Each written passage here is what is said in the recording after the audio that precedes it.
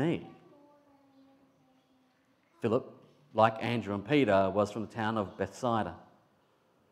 Philip found Nathanael and told him, "We have found the one Moses wrote about in the law and about whom the prophets also wrote, Jesus of Nazareth, the son of Joseph." Nazareth? Can anything good come from there? Nathanael asked. "Come and see," said Philip. When Jesus saw Nathanael approaching, he said to him, "Here truly is an Israelite in whom there is no deceit." "How do you know me?" Nathanael asked. Jesus answered, "I saw you while you were still under the fig tree before Philip called you." Then Nathanael declared, "Rabbi, you are the Son of God. You are the King of Israel." Jesus said, "You believe because I told you that I saw you under the fig tree. You will see greater things than that."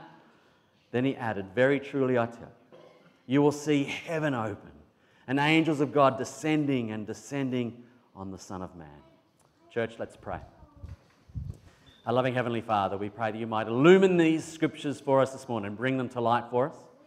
Father, we pray that you might help us to see something new, something afresh. We pray that you might help us to allow ourselves to be challenged.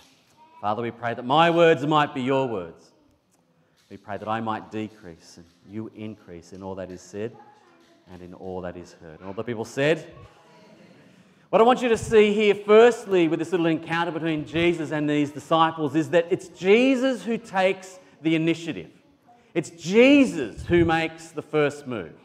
It is Jesus who approaches Philip with his call to simply follow him. Now, it's important, I think, because this really challenges some of our modern mindsets about how I'm in charge of my own destiny. We live in a very sort of self-absorbed culture, very conceited sort of a culture where we think, I'm the boss of me, I'm the boss, I decide where I'm going, I'm in control, I am responsible for my life and for the direction and where it's heading, and I take credit for those times when I get it right. It's really quite an arrogant and foolish way of thinking about life. This passage shows that it is Jesus who takes the first step. Jesus takes the initiative. We call this concept in the Christian world, in the Christian sphere, in Christian theology, we call it predestination. You might sometimes hear this word mentioned, predestination. It's a big, fancy, theological sounding word, but really all it means is that it is God who takes the initiative with you. God himself takes the first step. It is God himself who lays the foundation, who prepares the way that allows you to then respond to his call. There's two big schools of thought. If you get a bunch of theologians around a table, they often divide into things, two big schools of thought. You might know Calvinism and Arminianism. Calvinism very much emphasizes this predestination, that God has predestined you. He knows who will respond to his call. It's based very strongly on Romans chapter 8. Romans chapter 8 says very clearly, it talks about how God foreknew. He foreknew you before you were stitched together in your mother's womb. He knew you. Our God is beyond our very puny concept of time. He's beyond all of that. He sees ahead into what we think of as the future, that God foreknew, that he predestined those of us who would be conformed to the image of his Son. Romans 8 verse 30 says, those he predestined, he also called. Those he called, he also justified. And those he justified, he also glorified. So it is God who takes the initiative in saving us from ourselves, in saving us from sin and death.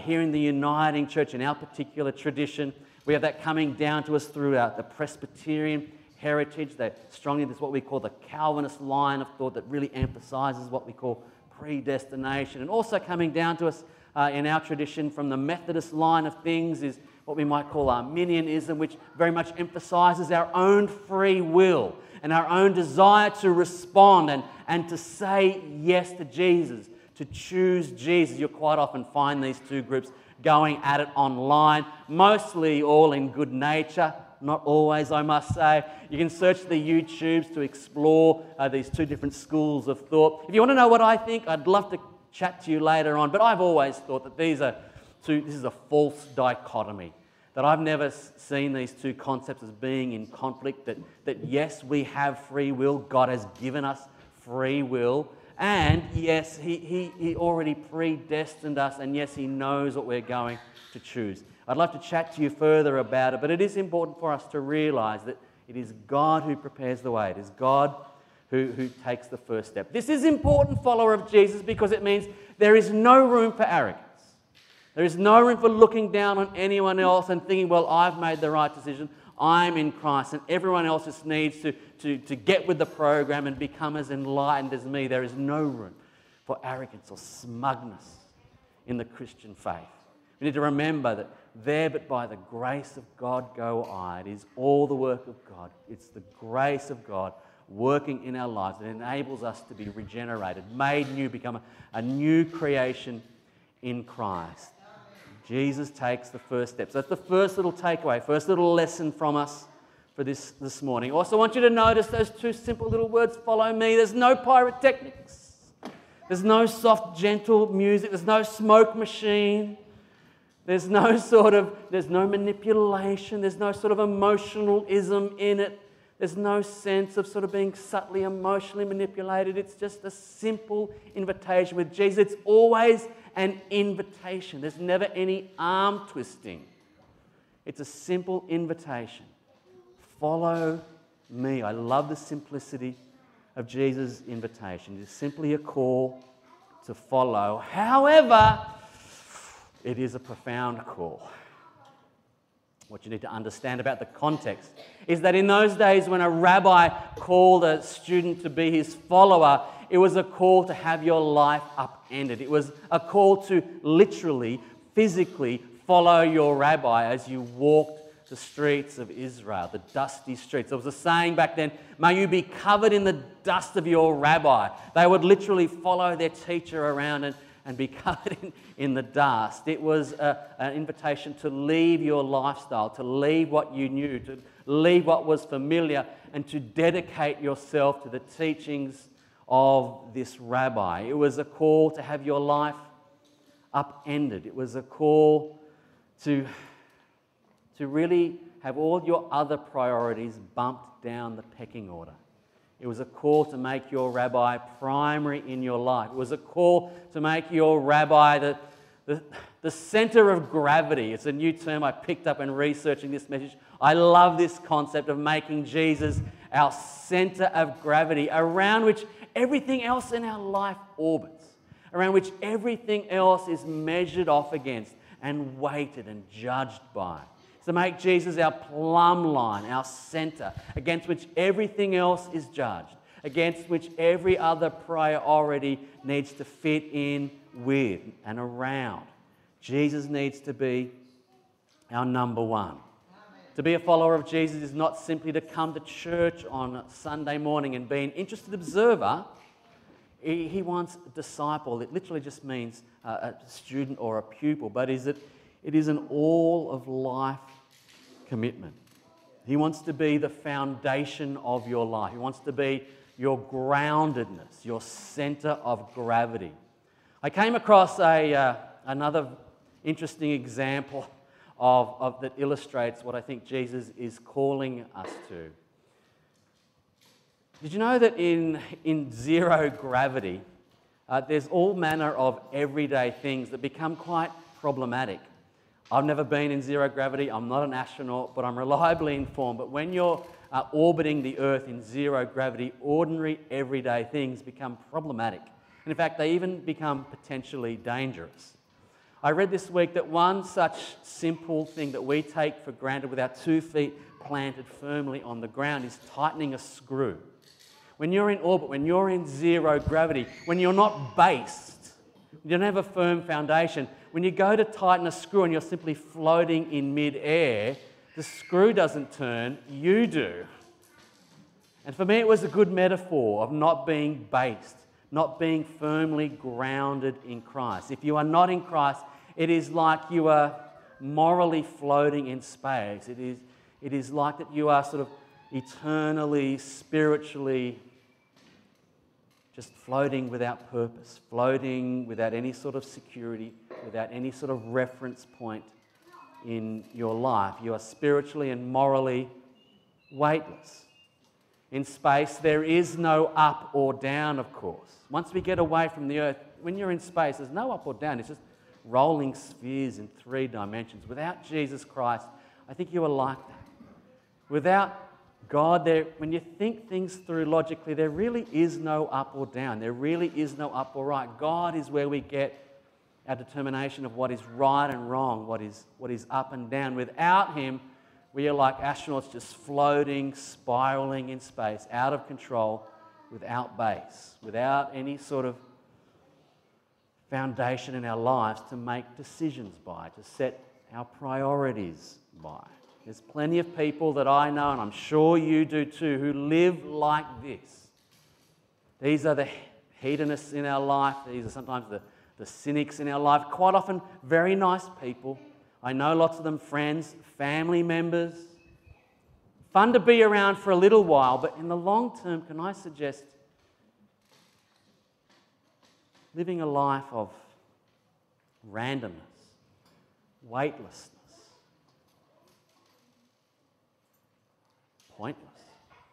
pointless lives, no direction, no meaning, and no purpose. I actually find these people actually kind of boring, I must say, because they're not living for anything. They're not on a grand adventure. They're simply living to please themselves day by day, moment by moment. Perfectly nice people. Many of my friends, my own family members counted among them. But please don't let that be you. Make sure that you are grounded by saying yes to Jesus' invitation to follow. Another little example I heard this week was of a fish being reeled in and flapping around on the ground. If any of you have ever been fishing, you know, you can sort of pull a fish in and it'll be flapping around and seemingly die out of its natural environment on dry land. If you throw it back in the water, quite often they will sort of revive themselves and flash away. I know Mark's experienced that. Because the fish is out of its natural environment, gasping for breath, doesn't know what to do. But when it's in its natural environment, it springs to life. The same is true with us and being a follower of Jesus. Being grounded in Jesus Christ, having Him as our center of gravity, means that we are doing and being who we are created to be. It is where we find life, by making Jesus our top priority and saying yes to His simple invitation to follow me. Amen. I want to give you a bit of a word of warning though, church.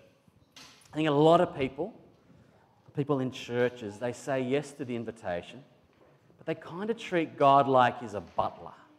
They come to God like He's a bit of a servant, like a cosmic vending machine. I've heard this analogy a few times before and I've used it a few times before, but I want to update it. I want to make sure that we're not treating God like Siri. You know, people just say, "Hey Siri." Anyone do that with their phone? "Hey Siri, help me out here, will you? Hey Siri, what's the answer to this?" I think that is how some people treat God. They treat God like they treat Siri, hoping to just solve a problem whenever they need. "Fix this for me, will you, God? Do this for me, will you, God?" It's an incredibly arrogant way to come to the creator of the universe. You can't treat God like you treat Siri or like you treat a butler. What you're actually doing when you do that is you're coming to God and you're saying, "Well, I'll follow you if." What you're really saying is, "Lord, my priorities are non-negotiable, but yours are, Lord."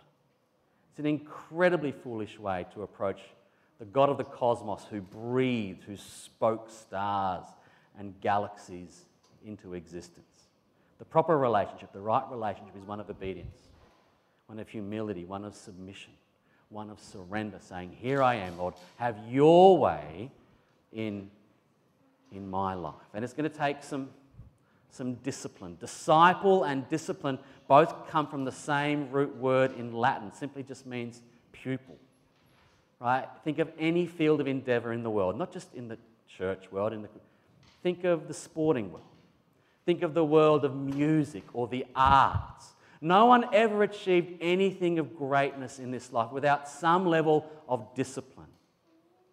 Every great athlete, every great musician had to sit under the teaching, under the leadership, under the guidance, under the discipline of a teacher to learn and to grow. And then and only then could all the gifts that they've been given reach their fullest potential and bring abundant life to that person and to people around them. You are going to need a little bit of discipline. It will take some self-denial. It will say saying yes to Jesus but saying no to some other things. You're not going to be able to fit everything else in your life. I was challenged a number of years back as a young dad when I became a father, and I realized that as a follower of Jesus and as a husband and as a father, there wasn't going to be a lot of room left in my life for other pursuits. I remember we were living down the south coast, and I remember some of my mates would spend the entire weekend deep sea fishing, bringing back these huge big tunas. But I just couldn't do it. I just don't have time. I have other priorities. As a follower of Jesus, there are other things that I needed to be doing with my time. Nothing against deep sea fishing. Go for it. But as a follower of Jesus, he needs to be your center of gravity, and everything else will need to fit in around it. And there's not always going to be a lot of time left over for your other pursuits. So Philip responds. He says yes to Jesus. I want you to note that there's no ifs, no buts. There's no not yet. There's no sort of negotiations here. There's no procrastination. There's no excuses. He simply submits to Jesus. Jesus at this point becomes the lens through which he sees life. Jesus at this point becomes the filter through which he makes his other commitments and decisions in life. So he comes to abundant life in Christ. He says yes to Jesus. But the story doesn't end there, does it? Philip is obviously so joyous. Philip can't keep this Jesus to himself. He can't keep the good news to himself. He goes out and shares it. Is that you? Do you have such a joy in Jesus shut up in your bones you can't help but tell people around you? I hope so. I hope that's us as a church, because we have lots of work to do, church, in the marketplace. Our city has many, many people who need desperately to hear the good news of Jesus Christ. So Philip goes out and he finds Nathanael. Now, Nathanael. We don't know a lot about Nathanael. Nathanael is only spoken of by John. He's not mentioned in any of the other Gospels. And we're not even really sure that Nathanael is one of the 12. Did you know that? I didn't realize that. Nathanael may not even be one of the 12. He may be what the other Gospel writers name as Bartholomew. So Nathanael may be Bartholomew, given that Jesus had this tendency to rename people when they came to him in order to signify the new creation that they become. That is an entirely plausible explanation. We're not really sure. What we are fairly certain of about this fellow Nathanael is that he's quite a learned fellow. He's an educated fellow. You remember, this is a time when most people were more or less illiterate. But we know that Nathanael was a student. We know that he could read. We know this because Philip makes his appeal on the basis of Scripture. He makes his appeal on the basis of the Moses and the law and the prophets. And we also know this because Jesus mentions that he saw him sitting under the fig tree. Now, this is a metaphor. Sitting under the fig tree meant to be studying the Scriptures. If you were studying the Scriptures, if you were opening up what we call the Old Testament, if you open up the Hebrew Scriptures, they were said to be sitting under the fig tree. So we know that Nathanael was probably a learned man, an educated man. So it is significant that a learned, educated man was one of the first disciples to be called alongside these rough and ready fishermen. It's a significant development here. We quite often hear, don't we, that the church or faith in Jesus is a crutch for weak-minded people. It's for fools.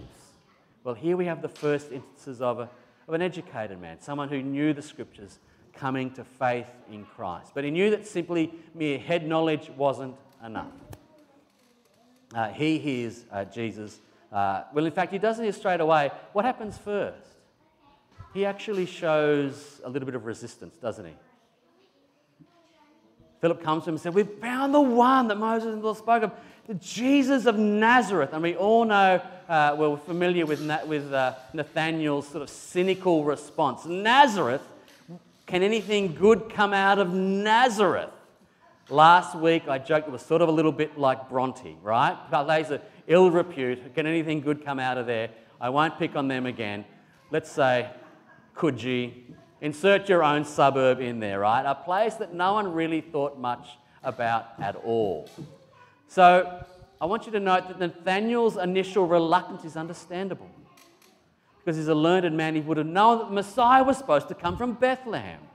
So his question is plausible. His question is this is a legitimate question. Another little learning point at this point, I think, for us. Welcome these questions. Welcome questions. Philip doesn't allow his friend's initial rebuff to put him off.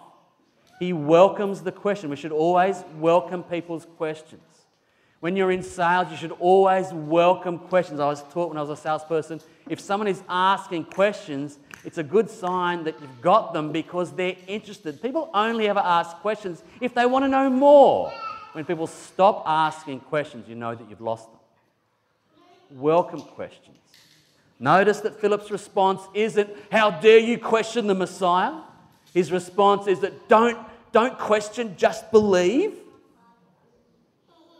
Philip is non-confrontational. He's not at all offended, and he responds with this wonderful response. This wonderful response that I think we should all be saying more. Come and see. Come and see. Mate, come and check it out for yourself. Come and experience Jesus for yourself. I'm sure we've all had the experience of trying to relay to a friend a wonderful experience you had, and you can tell they're just not getting it. You've had this wonderful experience, but you just can't communicate it with words. In the end, you just have to respond with, "Well, I guess it just had to be there." The same is true with Jesus. You just had to be there. Philip is saying to Nathanael, "You've just got to be there. You've got to come and experience it for yourself. Don't take my word for it. Come and experience Jesus for yourself. Don't rely on second-hand faith. Come and experience Jesus for yourself." I love this response because it's not "go and see." He says, "Come and see. I'll go with you." This is an invitation to journey together. Come with me and we will explore Jesus together. Come with me and we will work it out together. We'll ask our questions together. This is so important to be part of a church. This is why church is important, because we can journey together and ask questions of one another, of people we love and trust and who love us and hopefully have our best interests in heart and aren't going to be offended when we ask some hard questions. I actually came across a church this week that said, unless you're part of a small group, you're not really part of the church. This is why small groups are so important, because they're opportunities, places, safe places with people who you know and who know you can journey with together and share in their joys and their struggles.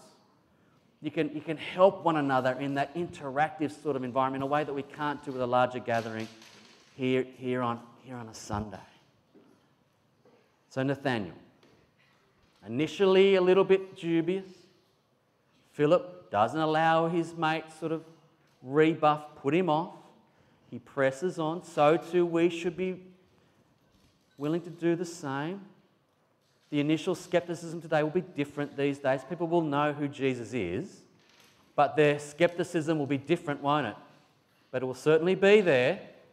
Oh, fable. Oh, a crutch for the weak-minded. Oh, just a bunch of old fairy tales. You're going to need to be able to deal with those questions. You're going to need to be able to say, well, this is why it's not a bunch of fairy tales.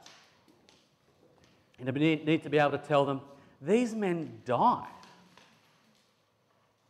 rather than reject Jesus. These men went to their death No one dies for a lie. No one dies for a myth or for a fable. These men went to their death rather than renounce Jesus Christ. This is just historical fact. These accounts are reliable. These accounts are without peer in the ancient world. These are accounts written by eyewitnesses. John is a disciple. John is one of the 12. He's writing this down so that we might believe. So we've got to be prepared to overcome people's questions, not be offended by them, roll with them, overcome prejudices. Welcome the questions. Come and see for yourself. Come and journey together. This is an invitation to adventure. This is saying, well, I don't know, but let's go and find it. You don't have to have all the answers. You don't need to know everything. You need to be willing to journey with a person.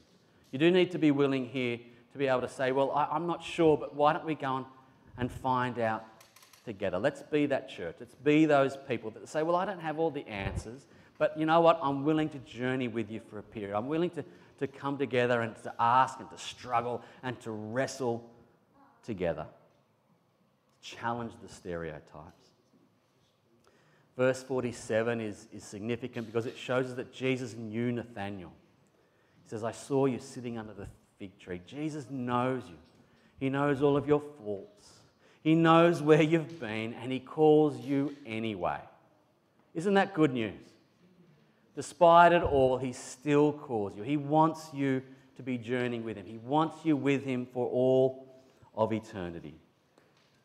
And verse 51 is Jesus making a wonderful promise to Nathanael. He says, you've been reading the scriptures sitting under the fig tree. You've been reading these scriptures, and like Jacob's famous ladder, his famous stairway to heaven with angels ascending, and it says, you're going to see that and more. He says, I am that link. I am that stairway. I am that ladder. I link heaven and earth. You're going to see heaven break open upon here on earth through me and through yourself, Nathanael. Come and follow me and live.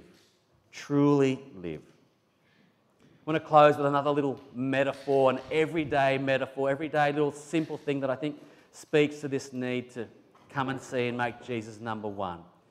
When you button up your shirt at the start of the morning, we've all had the experience of getting the buttons misaligned, right? You sort of think you got it right, but when you get down to the bottom, you realize you're all out of kilter, you're all out of whack. The same is true with making Jesus our priority. We need to get the first things in their rightful place first, because if not, everything else is going to be off kilter. Everything is going to be out of whack. If we get it right at the start, then everything else will follow. This is a call to make Jesus number one and to set our priorities around our center of gravity, Jesus himself, and let everything else flow. This Jesus, the Alpha and the Omega, the beginning and the end, the first and the last, God in skin, God incarnate, Emmanuel, God with us. Can I encourage you this week, church? Can I encourage you this year? As you're setting down your calendar, setting out your calendar, that's what I'm sure you've been like me these last couple of weeks, 2024, a new year, another year. What do I need to lock into place? What are the unmovable commitments that I've got in my calendar for 2024? I always have to look up every year, well, when's Easter falling this year? I need to block it out. March this year, by the way, early Easter this year, a couple of weeks before the school term even ends, so look out for that one, it's coming. Easter. Other commitments, church camp. It's a commitment. I'm not going to break it. There's nothing else going to lob in on top of it. Some other conferences that I need to get to, things that I need to be at. I need to prioritize my calendar. Can I encourage you to do the same, making Jesus your center of gravity? Come and see Jesus for who he is. Saviour, Lord, life giver, bringer of abundant, eternal resurrection life in this life and the next. Come and see. Set your priorities accordingly and live. Amen? Amen. Let's pray. Our loving Heavenly Father, we ask for your help. We need your help. We need your help in setting calendars, making decisions, setting relationships in place, organising our career, organising our finances. Everything in our life this year, Father, we surrender to you. We say yes to Jesus. We make him our ground, our centeredness, our centre of gravity, around which everything else is measured, against which everything else is deemed to be right or wrong, achievable or not, a high priority or perhaps not. Father, give us wisdom in knowing how best to adjust our lives, making your Son Jesus Christ our Lord and our Saviour. Help us to live with a heavenly perspective. Help us to live following Jesus this year and beyond. In his name we pray. And all the people said,